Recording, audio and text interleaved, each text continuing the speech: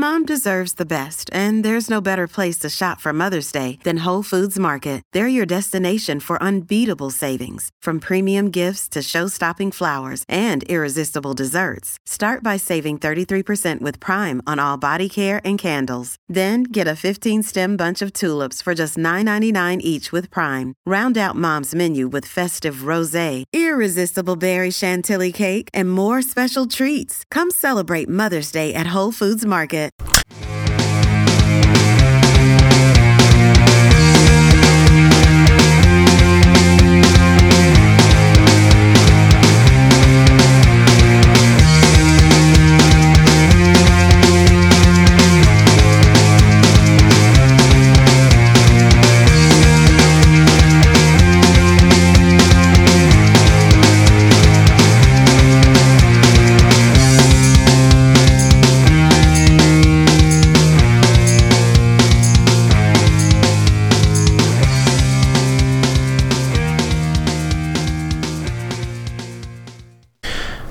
Ladies and gentlemen, welcome to Bantering the Blue Shirts Off the Post, where we, being me and Michael, answer you, being you son of a bitch, your questions about the New York Rangers. And, oh, you guys have a lot of questions. My name is Joe Fortunato. Did something happen? I don't think so. Did I say my name already? I may have. My name is Joe Fortunato. This man speaking is Michael the Turtle. Turtle. And we're going to answer your questions. I like turtles too. High quality reptilian. Except for snapping turtles are bitches. You know what? Snapping turtles are kind of bullies. Yeah, they're bullies. They're big ass bullies. There's like I forget which snapping turtle, might be an alligator snapping turtle. The tip of its tongue is really skinny like a worm, and it wiggles it around in the water so that a fish will be like, "Oh, what do we got here? A snack." And then they just get obliterated. I am looking at an alligator snapping turtle, and they look horrifying. They're primordial. They're dinosaurs. Yeah, Jesus Christ. Okay, anyway, question number 1 from patron Alex Gardner. With the wings and blue line mostly taken care of, where does this team go forward down the middle? Zibanejad is a lock going forward, and one would assume Chytil is as well. That leaves a lot of guys vying for 2 spots, including 2 kids who the organization put some level of asset investment into, in Anderson and Howden. Neither seems like a great investment to kick out to the wing, and fourth line grinder role seems like a poor asset management move. So what is the best solution? I would probably tell you that right now, Zibanejad is 1C, Chytil is 2C, and Howden probably is 3C. Is Lias best suited as a 4C? No. There's rumors the Rangers might be signing Brian Boyle, who would likely be the 4C signing. So does Anderson get pushed out to the wing? I mean, here's another thing that we're not even talking about, and I know it has nothing to do with his question. Lieber Hayek is not making the team next year, really, in any capacity. So these moves have kind of pushed out a bunch of New York Rangers prospects. I don't know, Mike. What do you do with Lias Anderson? Well, so the way I think about this is there's 3 years left on the Zibanejad deal. So if you end up with too many young centers, it's not a bad problem to have. My opinion is, given the deficiencies that Brett Howden has away from the puck, I feel like Lias Anderson on paper, just in terms of his skill set, the way he plays, would be a better fit as the third line center, and I'd be more comfortable with Brett Howden playing wing. With that being said, I feel like it's Filip Chytil as the clear fit at 2C, and 1C is obviously Zibanejad, 4C is Nieves, or whoever they bring in, whether it be Brian Boyle or someone else. I don't. It's very tricky with Brett Howden, right? He was a prospect that was Spooky. really liked and talked up by Tampa. They very much liked him, and the Rangers obviously liked him, and he's one of those guys. The counting stats are good, or they looked good for a time, and then everything really unraveled in a dramatic way. And looking at the thing is, I'm very hesitant to judge a player, by what their shot share looks like when they're 21 years old or 20 years old on a really bad team. And that's what Brett Howden was. The problem is when you look at, what Brett Howden did compared to other guys, it's like, well, yeah, but he just wasn't as good as other guys in terms of, what happened when he was on the ice. With all that being said, Joe, the Rangers do have those center prospects, but I really wouldn't mind them being creative about getting ice time at center for Elias Andersson. Giving up on Elias Andersson for this upcoming season, I think, would be a really bad mistake to make. There's going to be so much less pressure on him now that the Rangers have Kaapo Kakko, Vitaly Kravtsov, and Filip Chytil in the lineup. It just takes all the heat off of him. You just tell him, Elias, this season we want you to develop into and play like our third-line center, a responsible, young, two-way third-line center. If you chip in some goals, that's great. If you don't do that, it's okay, but we're going to end up moving you to wing. But you give him the opportunity to become the player that you drafted him to be. He's still very young. It's still too early to just, say screw this and blow it up and see if you can move him or whatever. But you really have to give him an opportunity. Brett Howden, I think, is an interesting player. I think Elias Andersson is more important in terms of the investment this team made in him. If Elias doesn't work at 3C, you make it Brett Howden. And if Brett Howden struggles for a while, you go back to Elias. I think I agree with what you're saying about not giving up on Andersson, and Mike doesn't mean that in the we'll trade him away way. He means that in the listen, we're going to put you in Hartford and maybe you'll work your way back up way. In a lot of respects, the New York Rangers need to continue to use next year as a development year because they have a ton of players who have no NHL experience. Kakko, Kravtsov, Fox. In this instance, you're talking about Andersson having half a year's worth of experience. Plus, you're going to get Filip Chytil another year of experience, and there's just so much to like. But the Rangers can afford to be patient, even with Panarin, with some of their youth. So I think you're kind of changing my mind on this one, Mike. Maybe Howden is maybe he is the winger. But I think either way, a lot of it depends on what the Rangers are going to do in free agency. Are they signing Boyle? If they sign Boyle or another center, I think that changes a lot of things. It does change a lot because then you have Bunievis as your 13th. And Nieves, another one we completely forgot about. I didn't forget about him. Well, you did, because you didn't mention him until now. And then I said his name first. It's only, oh my goodness. I wrote an article for the goddamn site a couple days ago about all this, Joe. You piece of garbage. What site? Blue Shirt Banter. What is that? Piece of garbage.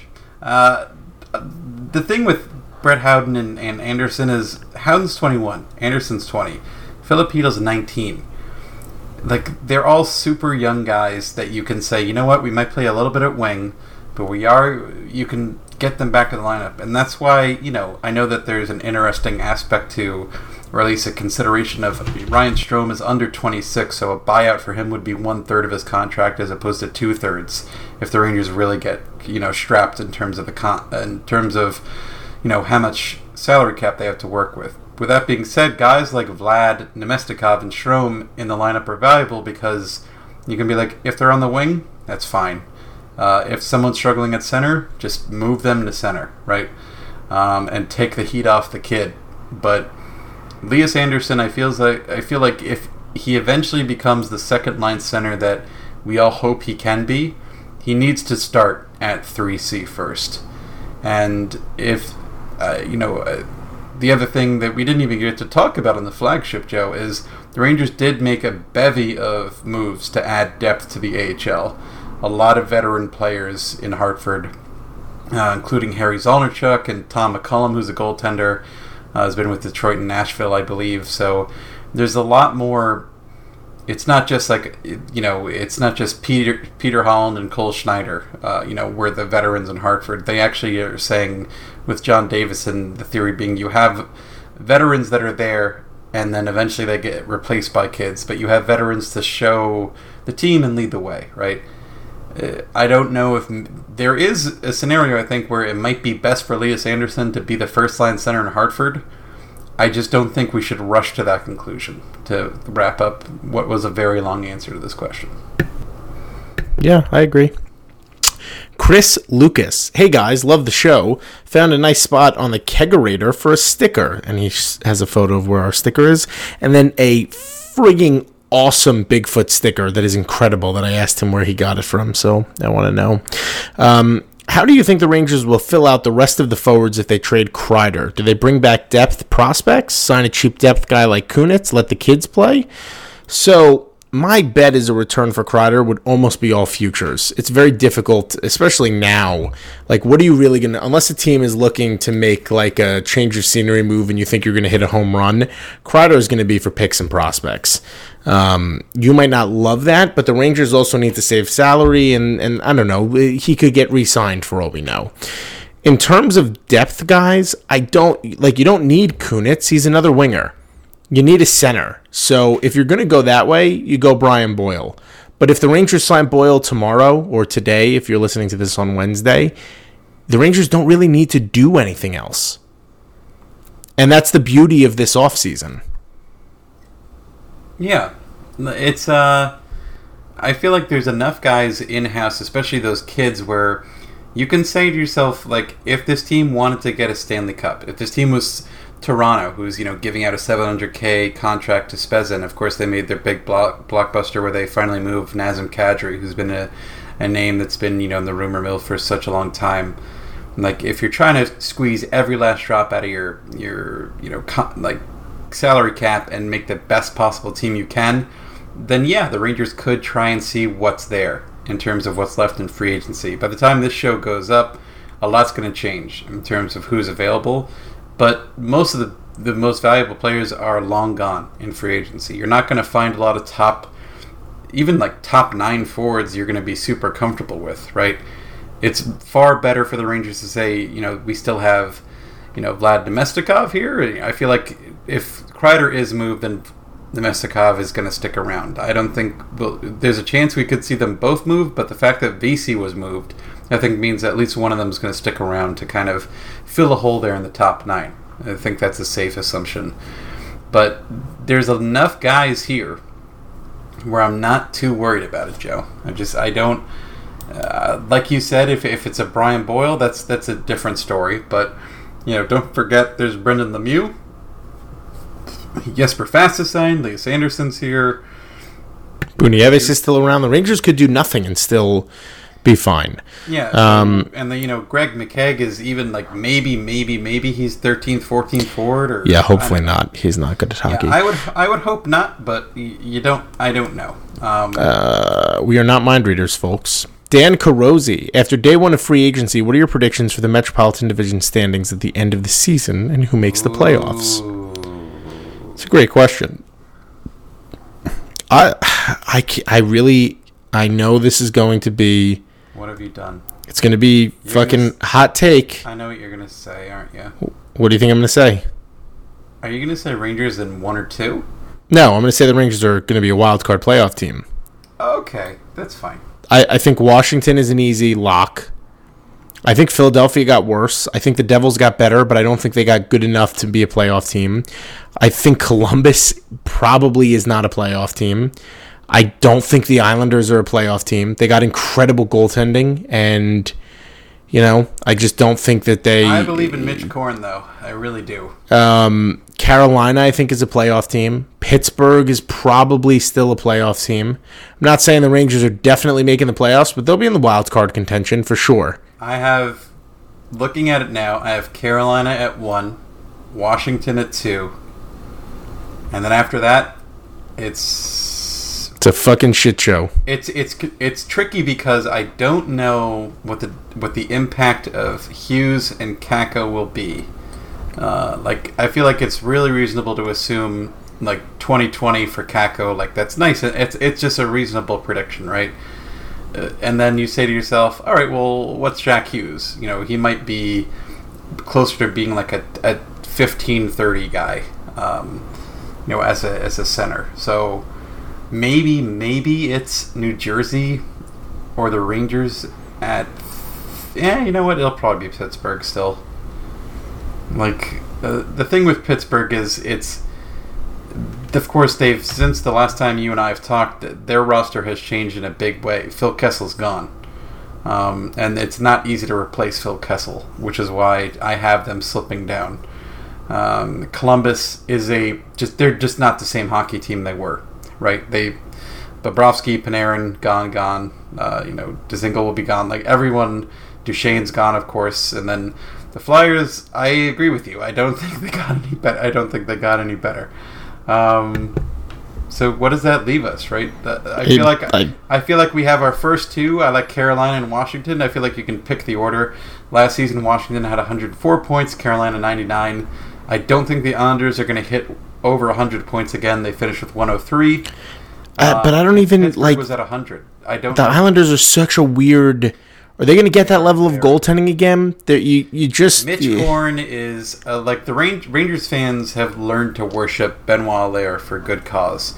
Mitch Korn is in the same stratosphere in terms of what he's been able to do. Don't you fucking slander? No, I'm Benoit Allaire, you son of a bitch. What he turned Braden Holtby into, what he was able to do last season with Greiss and Robin Lehner. Mitch Korn is a widely respected and celebrated goaltending coach. He is in the top tier in terms of developing goalies. Maybe he can get Varlamov to be better than he's been, but Joe, they didn't get Panarin. The Islanders didn't get Panarin. Nope, they kept Lee. They kept Lee, which it is what it is. But Lee now takes up $7 million in cap. They kept Eberle at 5.5. That was a good contract. That was a good contract. I agree. I just don't. The thing is, I just don't see them getting, like you said. It comes down to that goaltending. Do they get the same level of goaltending? Last season, they allowed 196 goals. No other team in the league allowed under 200. Does that happen 2 years in a row? I really don't think it does. Basically, Dan, we don't know. No, I think we're dumb. I think what we say is the truth of the matter is it's Carolina and Washington at 1-2, and then it's maybe, in my opinion, it's like the Rangers, Pittsburgh, and the Devils and Islanders kind of in that middle tier. We don't know what happens, and then Philadelphia is going to have to claw their way into being a team again. But if they go with Carter Hart, maybe that's a different story, but I don't know. And I really just think Columbus is going to have to... It's uncomfortable for Columbus, but they're going to have to rebuild. They have to completely shift their identity. They're not... The good news for them is they have Seth Jones and Zach Werenski, so their blue line... Yeah, but they got absolutely gutted. They want nothing to do with Dzingel. That's just it's a bad situation. I know. I still deeply respect and support them going for it, 100%. They made their playoff revenue. They made a statement to fans. But you know what? Holy hell. I just would hate to be a Blue Jacket fan right now. I'm asking this question hypothetically. Yeah. Does John Davidson allow them to go for it like that? If he didn't know he was probably taking the Rangers job in a few months. I don't even want to entertain I don't want to either. I'm just saying it's out there in my mind. It's causing trouble, Joe. Andrew McNitt, now that we have these high-level players in their... It's a great question because I asked it. Now that we have these high-level players in their prime, in addition to a full cupboard of high-potential prospects, at what point do you think we start packaging assets for top established talent and who in our next window? I got news for you, Andrew. I think the Rangers did that already. Yeah, don't rush to do it anymore. Yeah, now you absolutely... Here's what I'll tell you, Andrew. I'll answer this question. All right. I make a delicious braised short rib penny pasta. A little bit of wine, a little bit of garlic, a little bit of onion. Mike will have it the next time he comes over. So what I do is get the crock pot going, cook the onions, cook the garlic, you add some tomatoes, you add some tomato paste, some Dijon mustard, you throw a little bit of beef broth and then red wine, and you let that simmer. But before you do any of that, you sear off the meat. You take the meat off, then once you cook all the vegetables, you put the meat back in, you bring everything up to a simmer. And then once it gets to a simmer, you put the fucking pot right on top, you put the cap on, put it in the oven.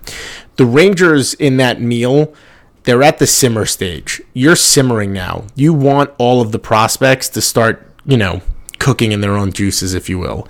You have Keandre Miller and Niles Lundqvist on their way up. You have a bunch of kids like Kravtsov and Kakko, and even Hedel and Anderson and Howden, who are either having their first season upcoming in the NHL or are going to have their second season. You have D'Angelo, you have Fox. There's a ton of things that the New York Rangers have in the pot right now. You got to give it some time to cook. You got to give it some time to marinate. You got to give it some time to mesh. You don't go out there and get another big name. You got Panarin already. The Rangers have done all this, and they still have next year's first-round pick. Don't touch any of it. It's perfect the way it is. Nick Bauer. Oh, we answered your question, Nick. Somebody else asked what the plan, but Nick wanted to know what the plan was for 2C. We talked about that. Jordan, how much of a selling point do you think our Russia-heavy roster was for Panarin? I don't think at all, really.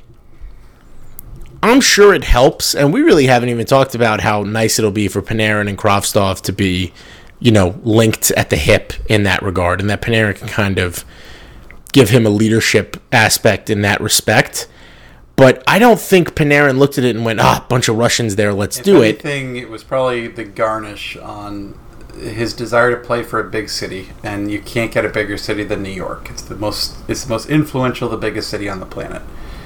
If you want to play under the spotlight, you want to have a unique experience, the Rangers will always have that edge to free agents and say, if you want to be in New York, it's a once-in-a-lifetime experience to be a professional athlete here. It's, even for, a sport like hockey, the fourth most popular of the four major sports, it's just an otherworldly thing to play in New York, and that's what sold it to him. The fact that, there's the clique of Russian players, and most of them being young with the exception of Vlad Nemestikov, I'm sure that was fun for him, but there was also, Russian players he could have played with in Florida. It's different. It's different, right? Yeah, he could have played with his best friend in Florida, and he elected to play for the Rangers. And he could have stayed with, his buddy Sergei Bobrovsky. If he, although, like you and I both believe, I feel like Bobrovsky getting $10 million a year is insane. It's insane. Panarin out of their budget. Absolutely insane. But I think it was just the silver lining. It's the pepper on the steak. You want it there. It's a nice thing to have, but your focus is the steak. Your focus is New York City. I wanted to do a ridiculous analogy as well. My analogy was not ridiculous, you bastard. It was brilliant. The other Erik Karlsson. It just made me. Hang on 1 second. I'm loading this up. This is a doozy of a question. A doozy. I have a racially mixed family. One thing I wish hockey had more of was diversity. I'm sure this is a loaded question, but what gives? Why are there so few people of color playing hockey? This is I spent a lot of time researching and looking at this. Yeah, Mike is the expert here. Here's what I will tell you. Hockey is not an easy sport to play. There's a reason why soccer is the most popular sport in the world, right? Because you just need a ball to play. You don't even really need a ball. If you get a relatively soft rock, you could play soccer with that if you really wanted to. Hockey, much like lacrosse, it's hard to play. It's hard to figure some of that stuff out. I also don't think the NHL has done a very good job until recently, and even so, not really, of building up grassroots campaigns. There was a reason why hockey didn't work in Atlanta. And I'm not saying that because that's a more urban area. I'm saying that because you can't just put a team in a big city and think to yourself, oh, this will work, because there's a lot of people in Atlanta, so hockey is going to become popular. You need to do what Nashville did and start a grassroots campaign where you start getting kids at a younger level. Nash Vegas. And you start getting kids at the grassroots level. But here's the real answer, and it's a little uncomfortable. Until recently, and even still now, hockey has always been a white affluent sport, and it's hard to break into that norm. There's a reason why hockey is for everyone is such a big hot button right now. There's a reason why they're trying to say to people that, anybody can play this game, regardless of their sexual orientation, regardless of their color. It's very hard to break through those norms when they've existed for... look at how many people have just run the same... Peter Chiarelli may get another job in the NHL. And that has nothing to do with the color of his skin. It has to do with the fact that hockey, they go back to these old hockey men. Just these people who should be there. This is always the way that it's been done, and this is how we're going to do it moving forward. So that's a really long-winded and very vague answer, and I'm sure Mike is going to add some more color to this, but there's just... It takes a lot of people to break through. There should be more Anthony Duclairs out there. There should be more PK Subans out there and Seth Jones. And I think it's very telling that the guys that had to come through the ranks as somewhat of an outlier because of the color of their skin are some of the most entertaining hockey players in the NHL because of what they had to endure to get there and just the type of people that they are. So there's a lot to this. Like, if you think about, it was very recently that Wayne Simmons was playing a hockey game and someone threw a banana on the ice. That is one factor at play here. The world of hockey, I think, is not necessarily the most accepting of diversity, especially racial diversity. The other major factor here is, the country that we live in, the United States, is home to the vast majority of the NHL franchises.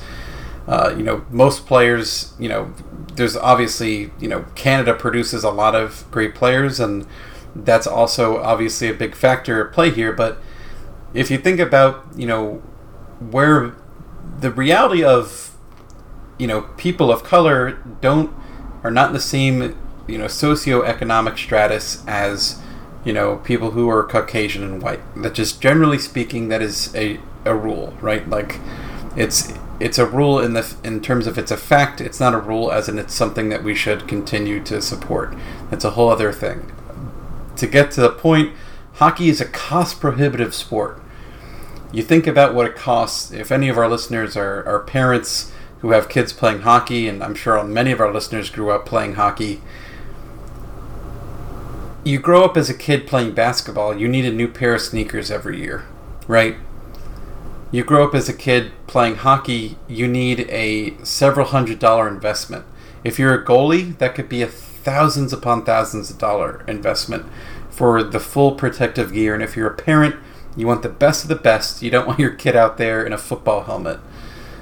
And because of that cost prohibitive nature and the nature of where the wealth is in our country and where it typically goes to in terms of families, it doesn't go to, people of color, especially when you think of where hockey's hotbeds are. Where are hockey's hotbeds, Joe? It's Massachusetts, Minnesota, right? And the great thing about hockey recently is we're starting to see, this diversity. It's blossoming out. Austin Matthews came from Arizona. Yeah. And he has, Latinx blood, which is exciting. I believe he has Mexican heritage on one side of his family. I might be mistaken about that. If I am, I apologize.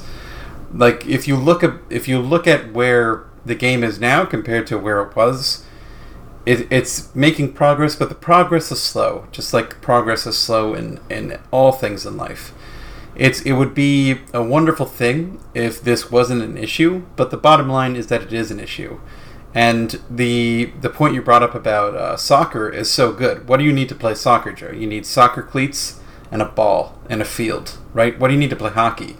You need to get to an ice surface. How many areas in this country have public skating or, junior teams? And how many families can afford to pay the hundreds upon hundreds of dollars to get their kids into hockey equipment?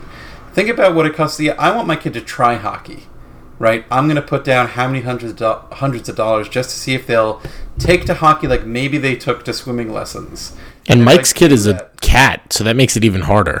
Yeah, getting Franklin hockey gear is a big problem. It is a big issue, and I know it's a heavy question, and I know that both you and I answered it in a clunky way. But I think it's the obstacle we have is that there's the obstacles that exist already in this country in terms of where hockey. The hockey hotbeds are, and also where money goes to and where money currently resides.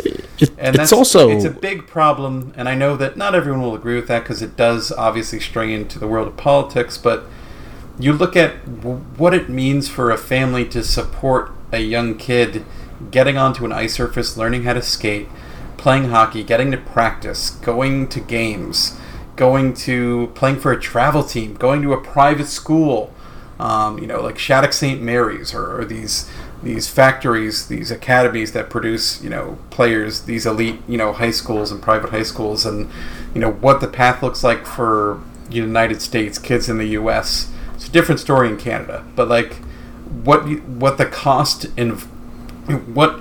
to get a kid to even be, invested enough in hockey to get to that point,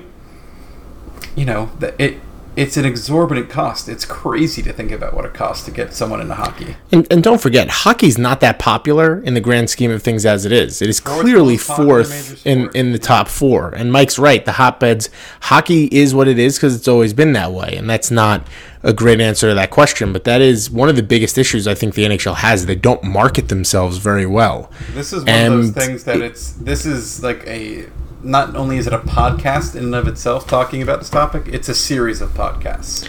Right. It's something that I used to do the Founding Forward podcast with my friend and colleague Erica Ayala talking about this and covering women's hockey. We see, in terms of what we see in terms of the amount of athletes, we could see more diversity in women's hockey, especially like if we include, diversity in terms of sexual orientation. It's vastly more diverse. But like when we look at things like racial diversity, the NHL is not racially diverse. It's just not. The fact that the Devils have both PK Subban and Wayne Simmons on the roster next season is noteworthy, and I hope one day we get to a point where it is not noteworthy, while we can also celebrate what players like PK Subban and Willie O'Ree and Wayne Simmons and Grant Fuhr and guys who, against all the odds, made it here, and they should be celebrated for who they are. Right, and the final point on this topic is, if you're a black young adolescent and you see somebody throw a banana peel or maybe a whole banana on the ice at Wade Simmons, and you're like, you know what, this isn't for me. It's not like when you have to do a grassroots campaign. You do a grassroots campaign like Nashville did to build a fan base. You don't suddenly decide, I'm going to play hockey and become a professional hockey player at 14. You grow up with it. So it takes years to reverse engineer. If you start skating at 14, you're not going to make it to the NHL. Yeah, you have to reverse engineer that. And there's a reason why these younger franchises, and you see teams like Columbus and Nashville, the reason why they're so successful right now is because they do that. They go to the kids in schools. You get kids to be fans at 5 years old. That's how you do it. That's how you change things moving forward. But it takes time. It's a slow burn. Hockey in Harlem, which is I've donated to Hockey at Harlem. We've partnered up with them at times with Blue Shirt Banter. It's not just a great cause, but it also changes the way that people view the sport.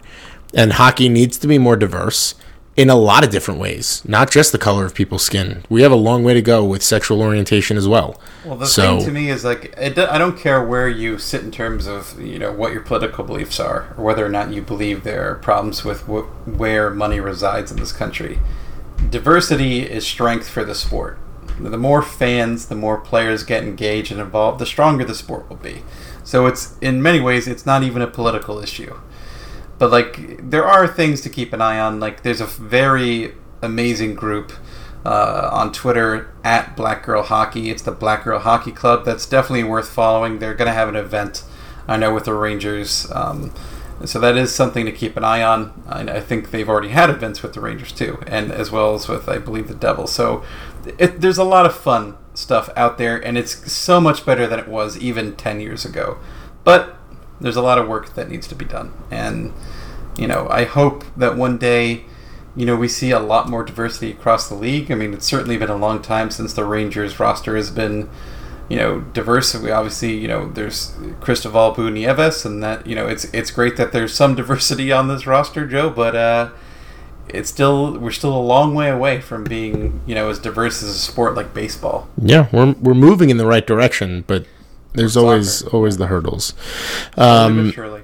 It's a great question, though. It is a great question. It's a loaded question, Yeah, and it's like I said, it's a podcast. we could spend in and of so many itself. podcasts talking about that. 100%. Panarin 2020. Hey, Joe and Mike, with the Panarin signing done, who do we think are the most likely players to be traded or bought out? All right, let me ask you this question, Mike. Do you buy? Yeah, you need the arbitration, which we Someone discussed. has to But do you file. buy out anyone? Why? Why do you have to buy somebody out? Fucking trade VC, trade Nemestikov, and that makes up, or not VC, I'm sorry, Strome, trade Nemestikov. That makes up over $7 million. You could get everything done. You bury Bolesky, and then you bury Smith, and you're done with it. That's the thing, is you bury Bolesky and you bury Smith. You save, I think, $1.075 million on a burial to Hartford. It's an inelegant solution, but in effect, it does the job, because in 2 years' Inelegant. We're fucking killing it today. In 2 years' time, Smith is gone. In 1 year's time, Bolesky's gone. In 1 year's time, Vlad Domestikov's gone. In 2 years' time, Mark Stahl's gone. Kevin Shattenkirk's gone. Henrik Lundqvist is gone. Right? So, if this team is... Unless there's like a thing where the Rangers are like, wow, we can really make a bid for this free agent, and we know he'll be affordable and not a $13 million Taylor Hall free agent signing. Which I don't see happening. It's like, yeah, we can make a $5 million investment on a free agent and he'll be the perfect fit. The bottom line is it's far more affordable to develop your own talent, Joe. It's not just because they have entry-level contracts. It's because you can get them to sign deals like we've seen in Nashville where, you sign these deals where it's like, oh yeah, you get him below market price because you choose to sign him to a longer term earlier, which is what the Rangers, I think, attempted to do with Brady Shea. Which I know is one of those things where, like, well, why are you citing that? Well, I'm citing that to be honest. Like, it does come with risks, of course. But that's how you can get those players at exceptionally low cost in terms of the cap hit. I don't think this is something the Rangers should rush into. Like, if they have enough think this one out. cap space, like, think about how much they can save from those burying those contracts. And, of course, if there is a Chris Kreider trade or a Vlad Domestikov trade, whatever it might be, there should be enough for Trouba and the RFAs. There really should be enough, especially when you have Bolesky and Brendan Smith in the AHL. Nick DiPaola? Nicky P. Nick D. Do you guys think the Rangers just shortened their contention window by adding Panarin, worsening their shot at a 2020 lottery pick, and adding a huge contract to the books for the next 7 years? Would it have been better to continue the rebuild organically? I would tell you, Nick, that this is probably the chief concern, right? When people talk about Panarin's contract and they're negative about it, this is what they're talking about. I would tell you that the New York Rangers, this is organically rebuilding. You didn't give up assets to get Panarin. The contract really isn't that bad. The cap is going to go up in 2 years. And the Rangers are going to have all this space to play with. And they're going to have so much more time to make decisions. You got to have a shepherd to shepherd the sheep. You have to.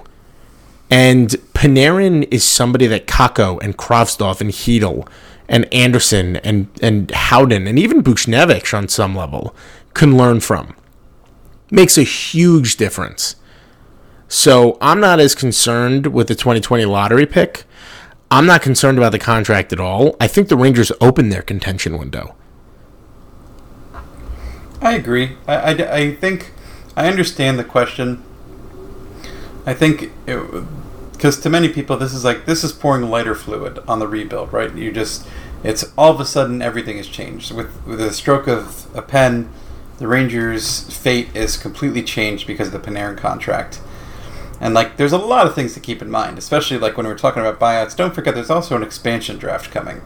There's a lot of things in play. That can affect a lot of things. Looking at where things are right now, I'm not too concerned, Joe. I'm really not too concerned.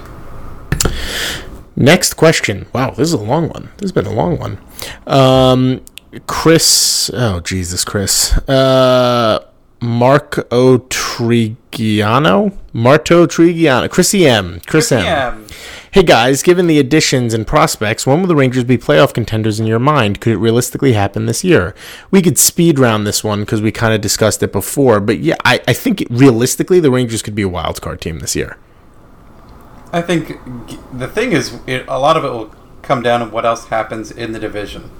And I feel like the Rangers being a wild card team is a very safe bet. Very, very safe bet. I'm not too concerned about the rest of the division at this moment. Sean Carlson, for argument's sake, what kind of offer sheet do you think gets Marner?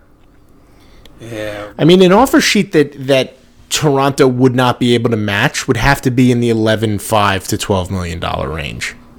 Really, $11.5 plus, I think Toronto would they'd have to do some ridiculous shifting. In my opinion, the smart thing to do is to make an offer to Mitch Marner that is acceptable to him, but also makes Dubas and the Maple Leafs pause and say, wow, we can technically afford it, but do we want to go down that road when we could get 4 first-round picks in compensation?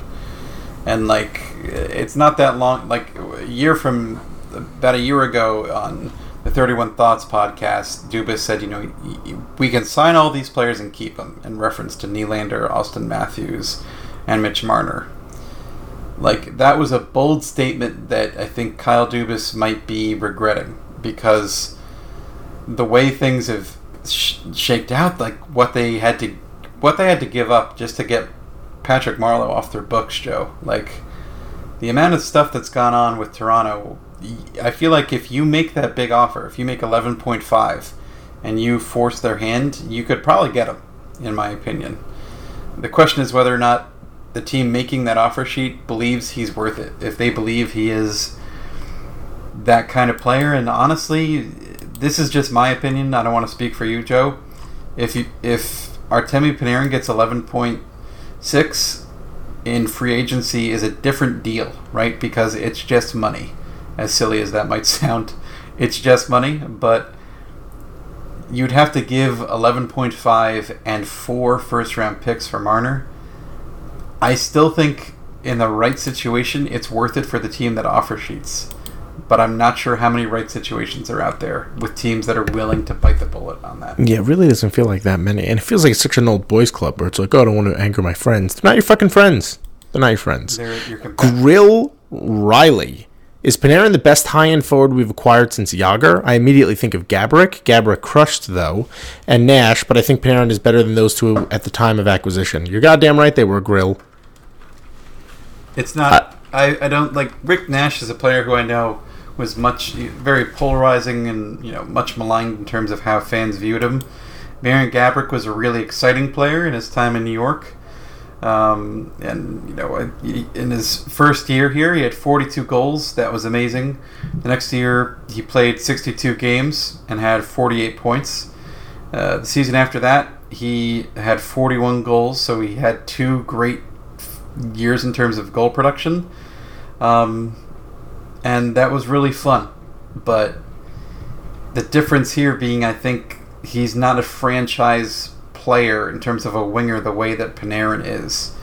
He's not Gaborik didn't necessarily make the players around him better. He was just so good at what he did, right? If you can get him the puck and open ice, he'll do the rest. He had a tremendous shot, was a beautiful skater, and was a natural goal scorer. Panarin is a guy who makes the guys around him better. He's a guy who can turn a line into... Just does everything. He can turn a line into one of the best lines in the league, whereas I don't think Gaborik really ever had that capacity, which might be a stretch to say, but... No, I don't think so. I think it's fair to say that, Gaborik always needed the puck on his stick. Panarin doesn't. He's that good. He can kill you with it, but he doesn't need it. M. D'Alessio 22. How do we get under the cap while extending Trouba and signing the other RFAs? We touched on it. Yeah, we did touch on that. It's saving money either through buyout, which Mike and I are against, or Strome and VC trades, or even Crowder trades. And I will say this, Joe. I don't think the thing that impacts a lot of stuff, is these trades and signings, because we're also seeing trades, right? And, there's still an opportunity to trade Kevin Shattenkirk. And if the Rangers can trade Kevin Shattenkirk at 50% salary retained, that's a big deal. If they can trade Kevin Shattenkirk at 25% salary retained, it would be a big deal. The amount of teams that might say, crap, we didn't get Carlson. All right, you ready for this, Mike? Yeah. We're going to speed round these questions. I know, because you're getting tired, aren't you? Well, I am getting tired, but also a lot of these questions... Well, no, a lot of these questions are all similar. So I'm going to ask the portions of the questions that are different. Josh Zarkin, does it get any better than this? Not really. Probably not. I mean, like we said, realistically, no. Despite the fact that Joe and I both sound tired, it's because we were both writing and working all day. Yeah, do you have any idea like how hard it is for something like this to have? Like, you have no idea how much work goes into. And I have a day job. I have a 9 to 5 job, plus all this. Plus, since I wrote 1,100 words on Panarin, and it's crazy. But no, it does not get better than this. It's hard. It is really exciting to think about. The thing is, it was really exciting without Panarin. The fact that he's here is just cocaine has entered the room. You know what I mean? Oh, apparently Mike is a drug addict and does cocaine. I've never done cocaine, so I don't even know what you're talking about. Neither have I, Joe. You son of a bitch. I don't know. You seem to know what happens to you. I'm just saying, in a crazy apparently cocaine just walks into rooms with you. Have you never seen a television show or? No, I don't watch TV. Picture? I don't even know what the internet is. Andrew Wadhams. Hello, Joe and Mike. What is more satisfying, Panarin signing with us or the Islanders fans eating crow? They did such a fucking victory lap on Sunday. They were talking shit. I got openly mocked for saying that Panarin's camp was using the Islanders' offer to leverage the Rangers. Yeah, it's fucking delicious. And you know what? Panarin's signing's better. Yes, of course it is, because you get 7 years of Panarin. But Jeff Stein wants to know, what is the ice cream flavor that most closely matches the tiers of Islanders fans? Ooh. I'm going to say pralines and cream. You want to know why? It's a rocky road, because what they've been you get vanilla ice cream, which is already delicious. You get swirls of salted caramel and candied pralines. My joke was so much better than yours. Well, I didn't even hear your joke. I know, because you talked over me. I was answering the question. You had a red light, and you went through it. You son of a bitch. Sean! Exclamation point. You didn't even hear my joke. Do you want to hear my joke? Fine. I don't want to tell you. No, now I need to hear it. I said it tastes like Rocky Road because that's what the Islanders have been on since Tavares chose Toronto. It's a pretty good joke. It's better than yours, you piece of shit. Well, so I compliment you, and this is what I get. You are. That's what I get. I want to push you down a well, and then the water will taste funky for months, but you know what? It'll taste good to me. Alex Khalifa. Will fan expectations be too high for this coming season? Probably. Yep, it's the New York Rangers. Almost 99%. Sean, did I ask this one with regards to Panarin? How did your excitement compare to past free agent frenzies? Probably pretty fucking high. I would say it's very high, especially since I've been covering the team. The fact that Shattenkirk took less, and that was exciting, like he took a hometown discount, but it wasn't like, oh my god, we got Shattenkirk. I was like, it just felt good, like we got a hometown Ranger, we got a guy, but the other part, like, even when it happened, we were like, this team is really deeply flawed still. Yeah, we know. Just try to have reasonable expectations. In the context of getting this second overall pick, plus Panarin, plus Trouba and Fox, that's what makes this. You got to be tingly in your private places. In terms of like the past 20, 25 years, or let's say this for sure, in the salary cap era, this is the most exciting offseason by far. Right, that goes without saying. I would agree with that. That I think is a nice safe statement. Back in the days when the Rangers could just, empty garbage trucks of money on free agents without any repercussions or limitations, it was a different beast entirely. And most of the time it was, why are they giving Bobby Holik $11 million a year? But that's a whole other thing. That's a different story. Thank you all for listening. Patreon.com/BlueShirtBanter. Please go to iTunes and give us 5 stars and leave a nice comment instead of the mean ones. It does help us out a lot. It makes a huge difference. When you take the time. If you listen to the show every week and you say, well, I'd like to help the guys. I'd like to do something nice, but you know what? Money's a little tight. I don't want to give out a couple of shekels every month for the Patreon. A great way you can help is just take a couple moments, less than 5 minutes really, sign into iTunes, leave us a comment, and 5 stars or whatever you think we deserve. Only nice. If you don't want to leave 5 stars, don't leave anything. Also helps when you retweet the show, and you know what else helps? Just listen, tell your friends, your love. You choose to take care of yourselves and be kind to yourselves. That helps. Be kind to each other. Oh, be good people. All right. You hear that, you piece of human garbage? Mike is a whale.